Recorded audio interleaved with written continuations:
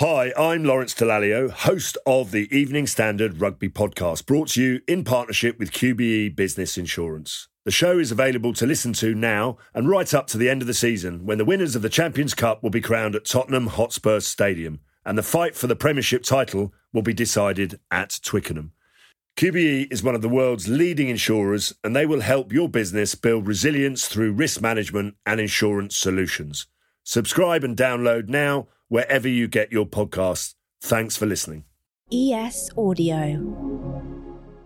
From the Evening Standard in London, I'm David Marsland, and this is the Leader Weekends. Every Saturday, we bring you a bonus episode of our business podcast, How to Be a CEO. This is a cut-down version, so hit the link in the show notes to hear the full thing, or search your podcast provider for How to Be a CEO. There are new episodes every Monday morning.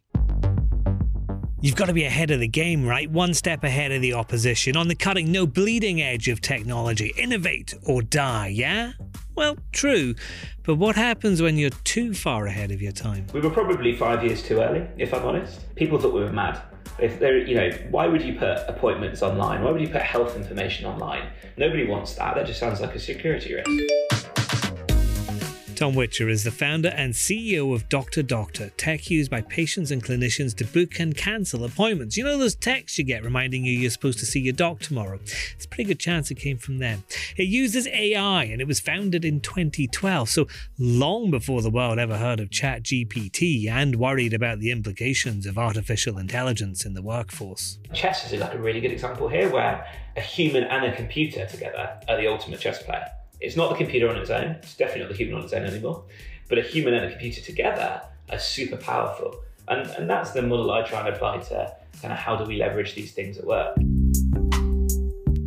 I'm David Marsden from the Evening Standard. We're going to be talking about AI in healthcare and its uses and limitations for entrepreneurs. But the good thing about being early to market is, if you survive long enough, there are rewards to be reaped. DrDoctor's belated 10th birthday present this year was £10 million of funding.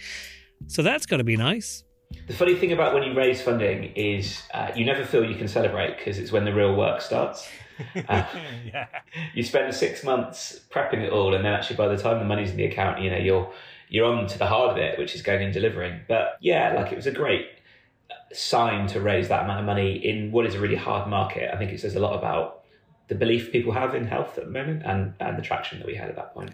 Tell me about the problem then. When did you realize it existed, and when did you realize I can fix this? Well, so the problem we solve is helping patients get hospital appointments, booking, changing, and then making sure that the appointment is appropriate and valuable, which if you've spent more than about 30 seconds in a hospital, you realize is pretty big and pretty important. It happened for me because I was working in a hospital and I was doing sort of improvement projects. So how do we improve the efficiency of the theatres? How do we make the outpatients department a bit better? And I was sat in an outpatient clinic in Coventry Hospital, kind of doing what we call a study. So watching the patients turn up for their appointments. And I watched 5 patients in a row turn up to the front desk, elderly, and they put their letters down and they were told that clinic had been cancelled. And all these patients had travelled in, they'd got the bus or they'd got a lift or they'd taken a day off work or whatever it was. And the communication hadn't got through to them in time. So it was a wasted day for them. They were then told the next available appointment, it was going to be another 6 weeks. So it wasn't just a wasted day, but they weren't getting the care they needed. And it was, 2012, the iPhone had come out a few years before, right? Like the iPhone was 5 years old. It was starting to get some real traction. I'd just got one. And I was like, this thing is going to transform the way that we do health. How soon was it before you had even 100,000 people rather than 2 million?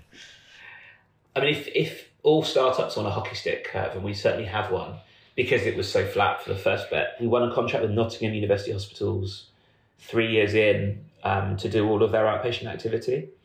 And that was a big moment, suddenly we've been doing lots of little bits in clinics all over the place. And that was our first all right, we're doing a whole hospital, QMC in Nottingham. They do 1.3 million outpatient activities a year. And we took on all of that and digitalized it. That was cool. And the patient benefits and the savings they made were really helpful. And then in 2016, we won the contract with Guy's and St Thomas to do their outpatients. And that was a real turning point. We had a few, we had sort of 10 or so customers at that point, but, GSTT is the biggest and best known teaching hospital in the country, arguably. I'm sure UCLH would say otherwise, and, probably some of our friends further north, but that size of institution, realizing the value that we could deliver, made a huge difference. And from that point onwards, the numbers were ticking up by the millions month on month, really. But in that point, when everything was flatlining, did you ever think, I'm going to have to go get a job? Did you ever think this isn't going to work? I'm going to get a job and buy my car back? I'm watching it on Auto Trader. I'm definitely. The thing about startup life is the highs are high, but the lows are super low. There were a number of occasions where we thought the business was going to run out of money. I think we've had 4 times in the business's history where we pretty much had about threepence in the bank account and it was waiting for that next invoice to be paid. Certainly times where it just felt like the problem was so hard. And I remember talking to a client of mine when we were trying to get a contract signed, and it had been months and months and months, and we'd been doing all this work, essentially for free because we didn't have a contract. And I just said, we're going to have to walk away. So she went and pulled, every string she could and got that contract signed. And actually that's been a great relationship ever since. But yeah, numerous times I think we thought we might have to go and get a job. I think the thing that got us through, David, is a belief in the mission. I wouldn't recommend anyone starts a health tech business unless you really, really, really care, because it is such a hard problem. But the reward is so great because you're genuinely helping people. And we measure the impact of our business. We have a set of impact metrics. And in our business, I can truly put my hand on my heart and say that the impact we have on patients is directly correlated with the financial success of the organisation. And that's a brilliant thing. All right, better go deal with that. Okay, so while that's happening, here are some ads. And hit your follow button so you never miss an episode of How to Be a CEO. It's a bit like getting a reminder every time a new episode drops. Back after these.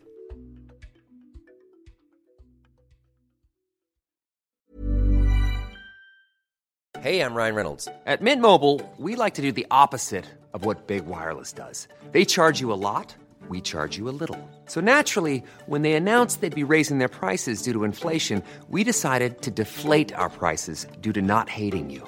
That's right. We're cutting the price of Mint Unlimited from $30 a month to just $15 a month. Give it a try at mintmobile.com/switch. $45 up front for 3 months plus taxes and fees. Promo rate for new customers for limited time. Unlimited more than 40 gigabytes per month. Slows full terms at mintmobile.com.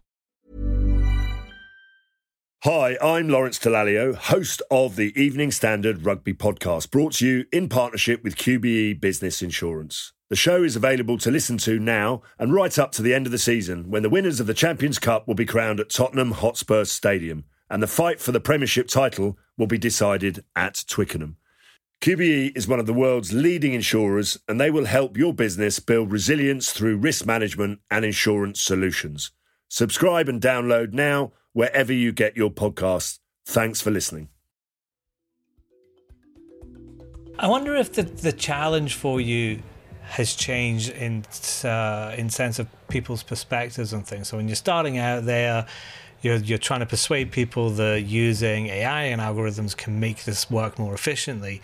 But in the last year, the conversation has been about AI is taking everything over and it's a terrible thing and it's going to ruin all these things. Have you seen that change and have you had to adapt to it? Yeah, I mean, I think that the AI revolution probably has been overstated in the effect that it will have on most people's jobs. There's no doubt that, if you're a software developer, AI can make you 10 times more efficient because it can help you predict the next bit of code you need to write.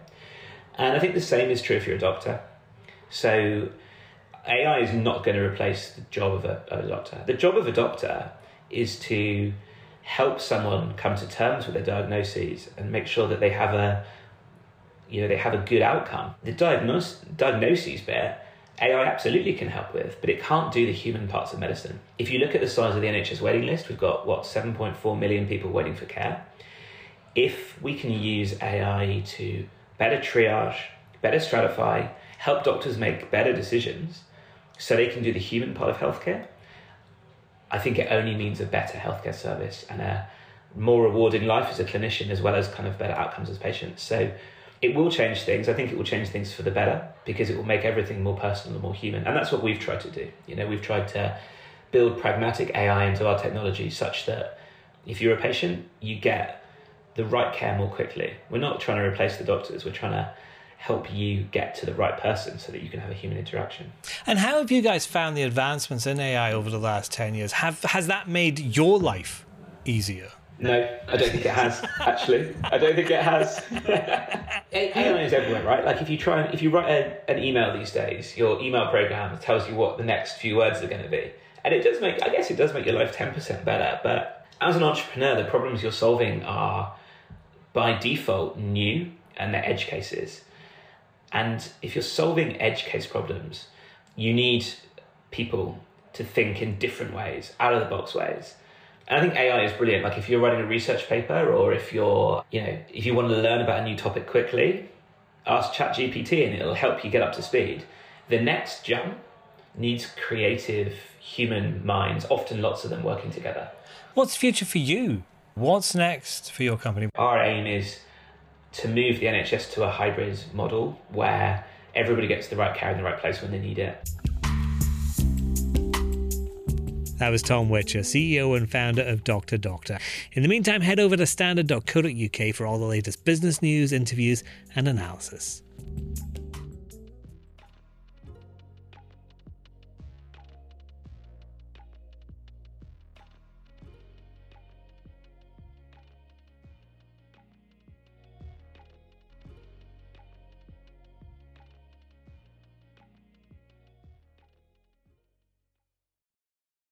Hi, I'm Lawrence Dallaglio, host of the Evening Standard Rugby Podcast, brought to you in partnership with QBE Business Insurance. The show is available to listen to now and right up to the end of the season when the winners of the Champions Cup will be crowned at Tottenham Hotspur Stadium and the fight for the Premiership title will be decided at Twickenham. QBE is one of the world's leading insurers and they will help your business build resilience through risk management and insurance solutions. Subscribe and download now wherever you get your podcasts. Thanks for listening.